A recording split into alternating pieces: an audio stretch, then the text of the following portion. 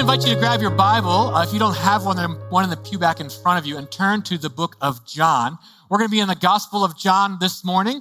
There are 4 Gospels, if you're unfamiliar: Matthew, Mark, Luke, John in the Bible, and they tell the story of Jesus' life. If you're not sure how to find the Gospel of John, at the beginning of most Bibles, there's a table of contents. There's no shame in using it. All right, so you can use that. We're going to be in John chapter 1, the very beginning of it. And we just completed a series called Lies About Love this past week, which I'm thankful for. It was fantastic. Thank you all for joining us during that series. We're starting a new one. We're leading up to Christmas in a season that's called Advent. And so for the 4 weeks in a row leading to Christmas, we'll be preaching through John chapter 1, learning about how the Word became flesh, how Jesus came down as a child, as a baby on Christmas morning to save us from our sins. So today is the first week of Advent as we jump into John chapter 1, verse 1. Now, we live in a very pragmatic world. I don't know if you've noticed that. We don't really care about what a thing is or truths about a thing so much as we care about if it's useful to us or not, or if it's successful or if it can help me. For instance, in my pocket here, I have my phone. I have been using phones for decades now, and I have no idea how it works. No clue. It's a little magical black box of sorcery, and something happens in there.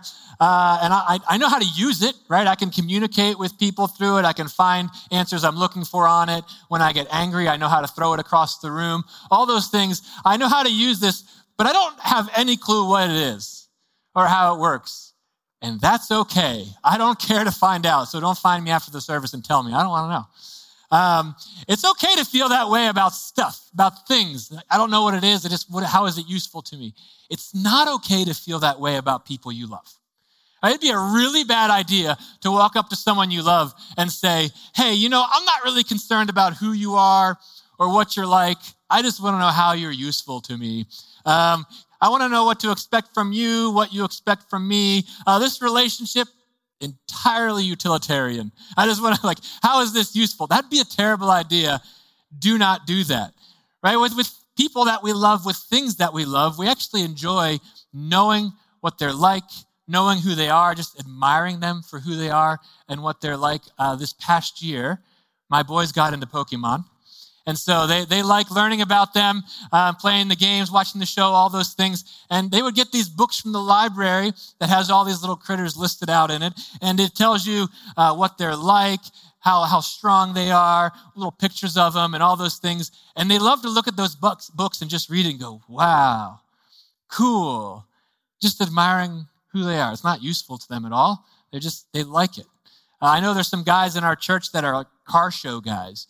They like to go to the car show and check out different cars. If you go to a car show, there's a big old truck with its hood popped open. And you do the little thing where you walk over and stare at the engine. Just go, wow, cool. You will never own that truck. You will never drive that truck. But you are excited that you get to witness it. And just knowing that it exists is cool. A lot of us will do this with someone we love. We'll have a picture of them, maybe a photo on our phone or something. And sometimes we just catch ourselves just looking at it, just looking at the person that we love and saying, I love this person.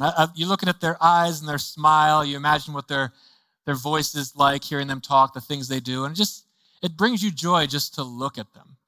But for some reason, when we come to Jesus and someone tries to tell you, hey, this is what Jesus is like. This is who Jesus is. A lot of us jump forward and say, yeah. Doctrine, all those things, blah, blah, blah, they're important. But what can Jesus do for me? And we don't want to just admire him and enjoy them. We want to say, hey, how are you helpful to me, Jesus? That's the thing I'm really interested in. And that's a bad way to interact with someone that you love. So this morning, we're going to be looking at John 1, verses 1 through 5.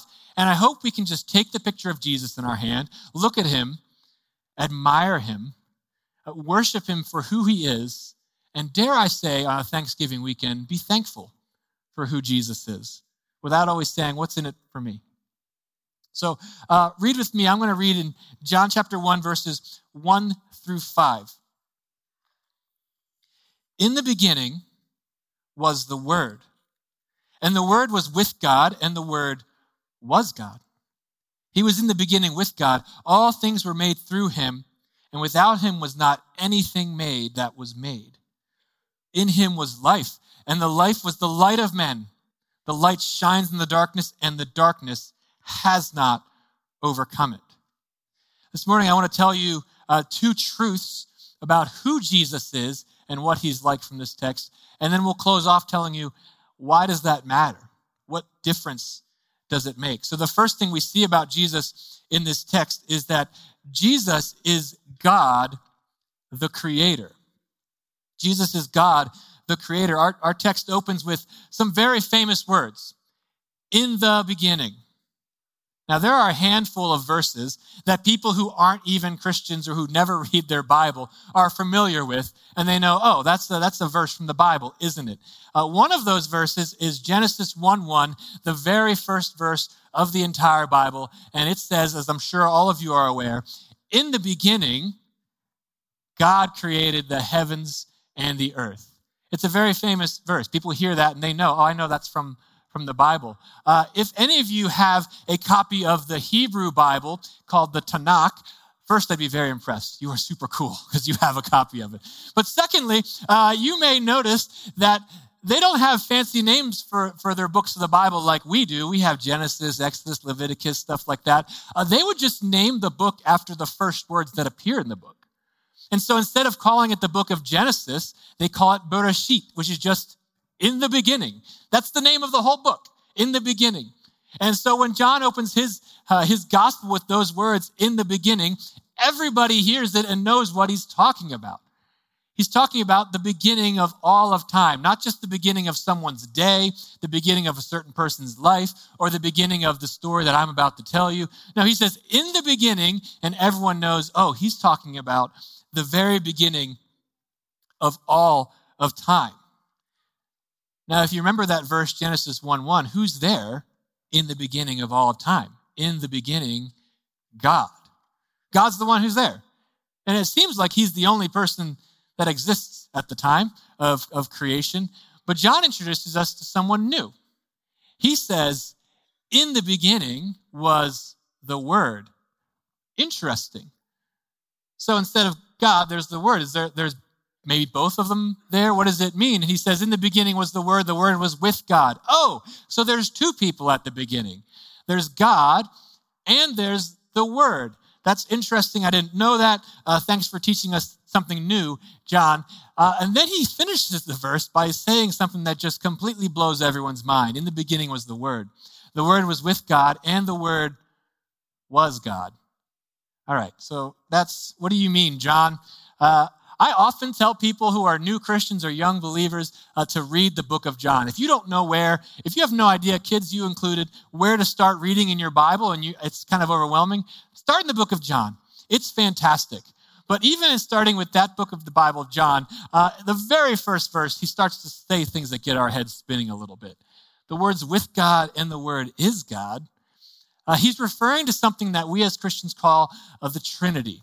The Trinity is a word that we use to describe who God is, how he presents himself to us. That God is the Father, God is the Son, God is the Holy Spirit. Oh, so there's three gods? No, there's not three gods. There's only one God. So the Father is the Son is the Spirit? No. The Father's not the Son's not the Spirit's not the Father, but all of them are one God, each of them fully God, not part of God. You go, I don't understand. It's okay. It's difficult. It's confusing. But it's the way that we understand the things that John is saying in this book, how Jesus can be both with God and be God at the same exact time. And I, for one, am actually thankful that there's aspects of God that I don't entirely understand. It's good to know that a being who exists in infinite wisdom is outside my ability to comprehend. It means I'm not smarter than him, which I tend to sometimes think that I am. So I'm thankful for things like the Trinity, even though they are difficult to understand, but it describes who God is. And that's the word we have for verses like this, talking about how Jesus is God and with God at the same time. Now, John is doing something unique here in his telling of the Gospels. If you read the other ones, Matthew, Mark, and Luke, they start the story with Jesus coming into the world the same way every other human does. He's born, He's a baby. He grows up. He starts to do a ministry, his work for God. And as the story progresses throughout the gospel, he starts to say things. He starts to do things and act in certain ways. You're like, there's something different about this man. And by the end of the story, you realize, oh, he's not just a man. This man is God. Matthew, Mark, and Luke tell the story of Jesus from the ground up. John flips that over, and in the very first verse, he says, so Jesus is God, and I'm going to tell you how God interacted with us as a person. He tells the gospel from heaven down. He does it the opposite direction. And just to make sure we know that he's talking about the one and only God of the universe, he adds verse 3 for us.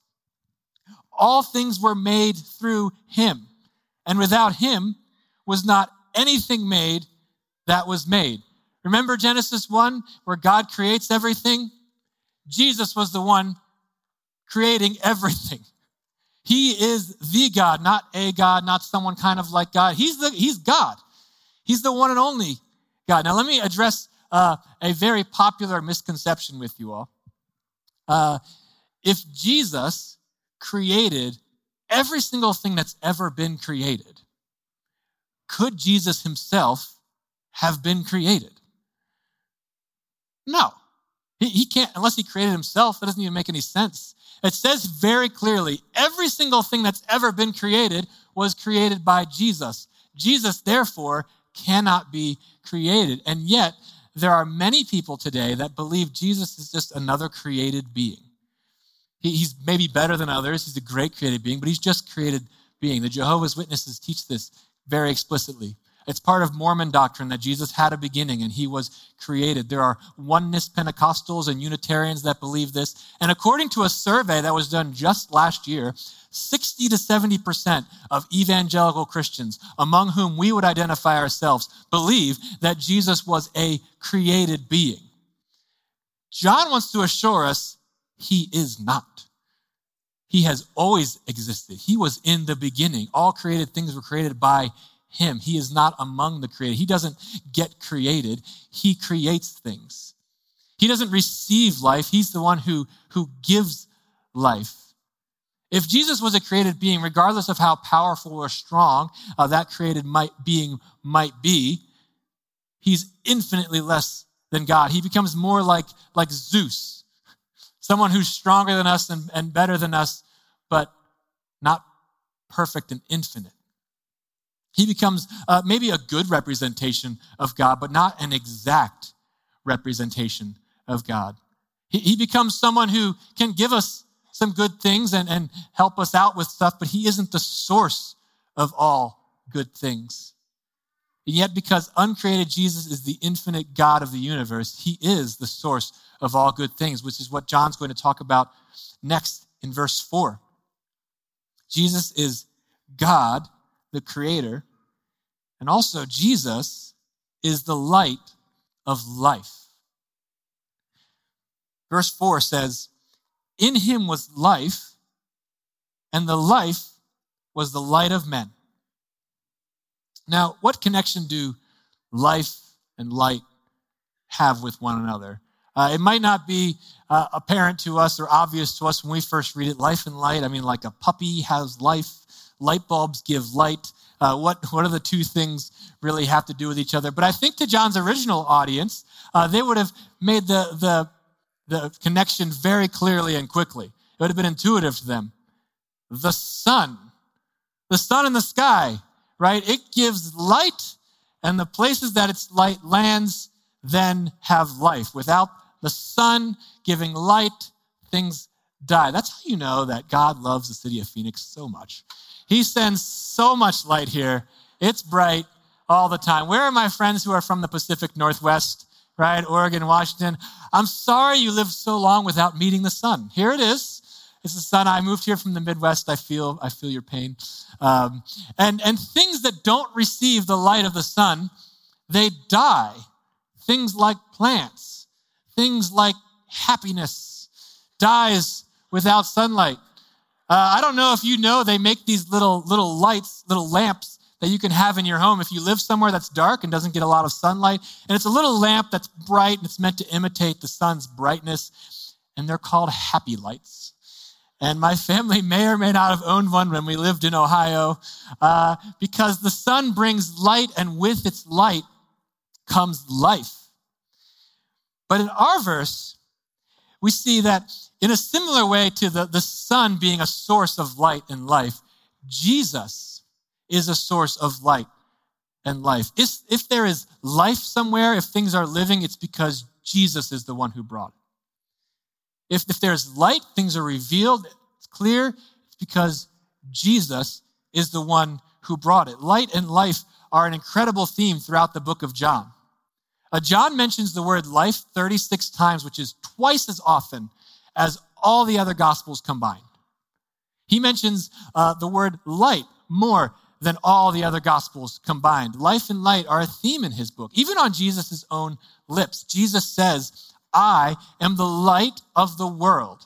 And a second time he says, I am the light of life. If you're familiar with the I am statements in John, there are famous statements that Jesus said. Listen to some of them. He says, I am the bread of life. I am the way, the truth, and the life. I am the resurrection and the life. Jesus' own identity of himself, the way he discloses himself is, I am light and I am life. But why those two? What's he doing? Why light and life specifically? Well, let's go back to Genesis 1. We're doing a lot of connections there with the book of Genesis chapter 1. And you remember, in the beginning, God created the heavens and the earth.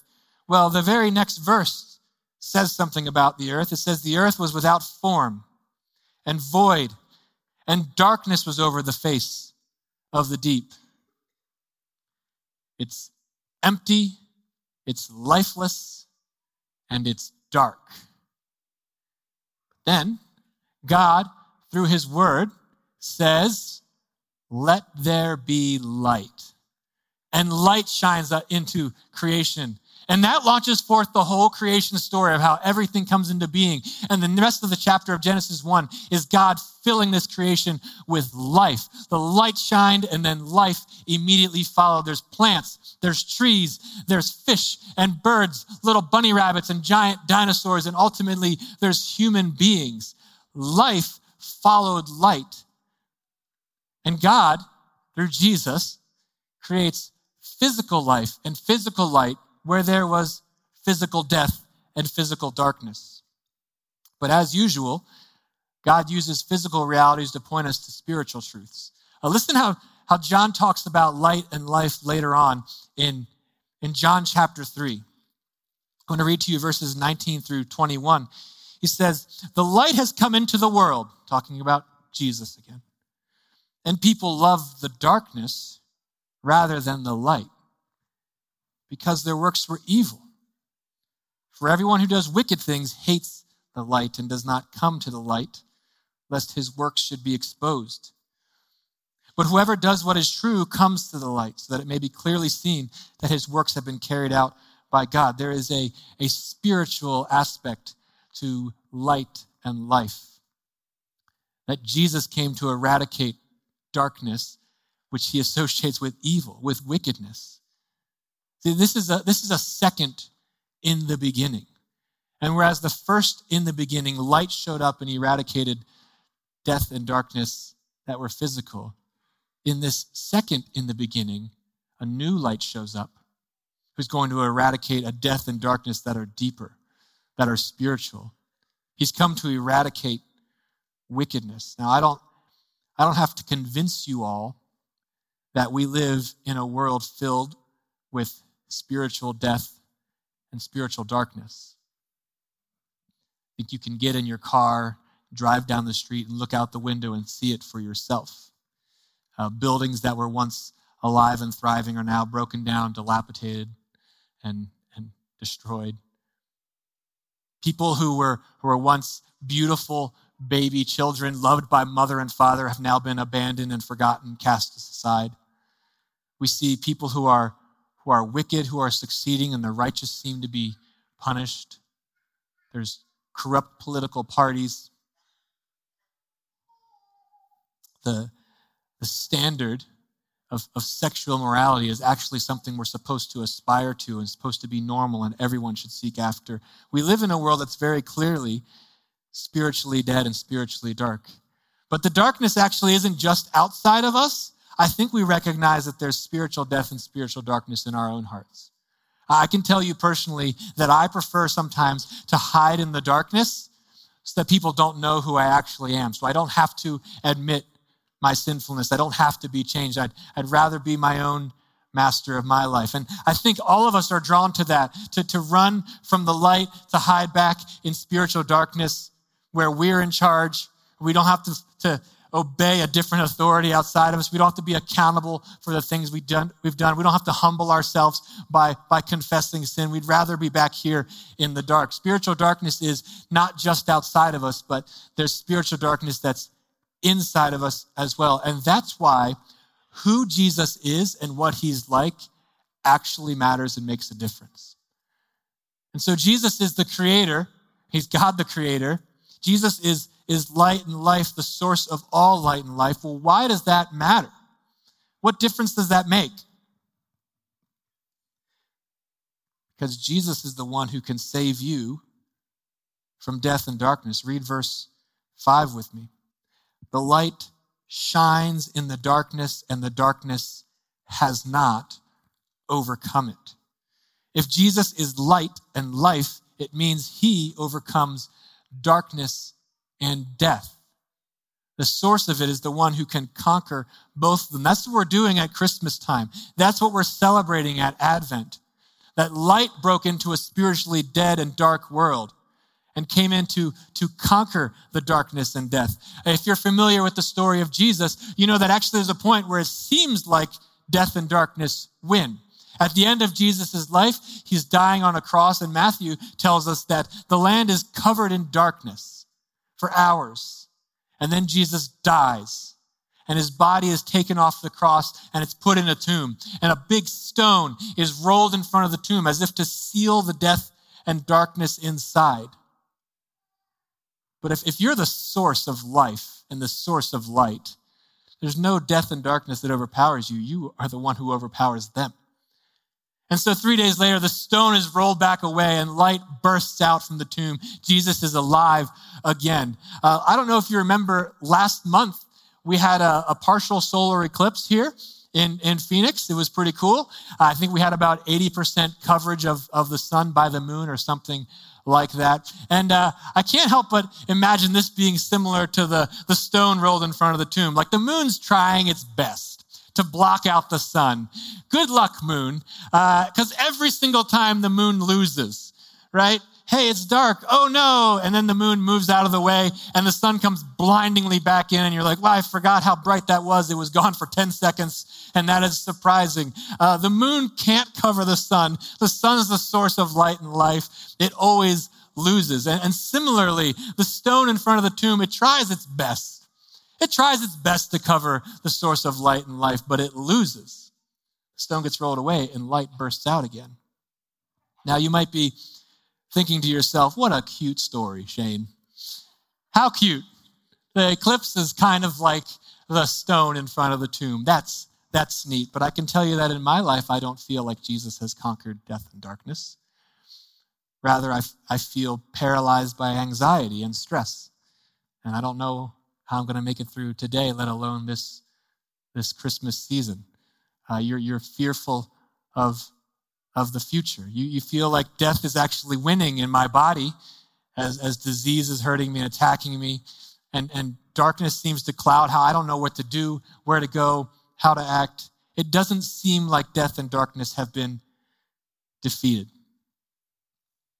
Well, I mentioned to you that the book of John, light and life are a huge theme, and I want to read another passage to you in John chapter 12. If you remember that John 5 we just read, it says, the light shines in the darkness and the darkness has not overcome it. Jesus was not overcome by darkness. John only uses that word, overcome, or the Greek word that it comes from. He only uses it one more time in the whole book of John. And he's going to use it here in our passage. And this time it's translated as the word overtake. I want you to listen to it for it as I read these two verses. John 12:35. So Jesus said to them, "The light is among you for a little while longer. Walk while you have the light, lest darkness overtake you. The one who walks in the darkness does not know where he's going. While you have the light, believe in the light, that you may become sons of light." You see, the darkness failed to overtake Jesus. And now the darkness is seeking a different victim. It's trying to overtake you. The darkness wants you to isolate. The darkness wants to draw you away from that life-giving light. The darkness wants you to hide, to not come forward and have an authority over you, to not come forward and have responsibility given to you by God, to not tell people what you're genuinely like, but rather to retreat. The darkness wants you to hide, be in a corner, hidden, where you will ultimately die. The darkness wasn't able to overcome Jesus, but now it seeks to overtake you. But there's a solution. The solution is coming to the light. The solution is being honest about who you are and your struggle, and coming to Jesus, to the family that is associated with Jesus, to God's people, and saying, "This is who I am," and confessing it, and say, "I don't want to hide. I don't want to run from responsibility. I don't want to pretend I'm something that I'm not and hide in the darkness, because that's where death is." There's life in the light, and Jesus is inviting you to come to it. I hope you also hear the sense of urgency in Jesus' words. He says, "The light is among you for a little while longer. While you have the light, walk in the light." This opportunity won't be available to you forever. Take it. Take it while the chance is still offered to come to the light. In the beginning, darkness and death were reigning, but then the light broke through the darkness and brought life. Light changed the course of the entire world, and that light is the only means of defeating darkness in you. Turn and walk toward it and come out of hiding. Let me pray. Father, we're thankful that death and darkness aren't things to be feared anymore, but they're things that you've conquered. Lord, we're thankful that you are the God of the universe, not someone lesser, but the perfect, complete creator of all things. God, you are the source of light and life. They do not conquer you, and so we want to be with you. We want to receive life. We want to be in the light. God, it can be painful. It can be difficult, but you've been changing lives for thousands of years, and we know that you can change ours even today, Lord. We're thankful that you conquered the grave, being the first to conquer death and life so that we can then follow after you. Lord, we're going to take communion in a moment, remembering who you are, that death could not hold you and darkness could not defeat you, that you took the penalty that we deserved, Lord. Help us to recognize the light you offer. Help us to recognize that we don't have to run. We love you, Father. Because of Jesus Christ, we can pray this morning. Amen.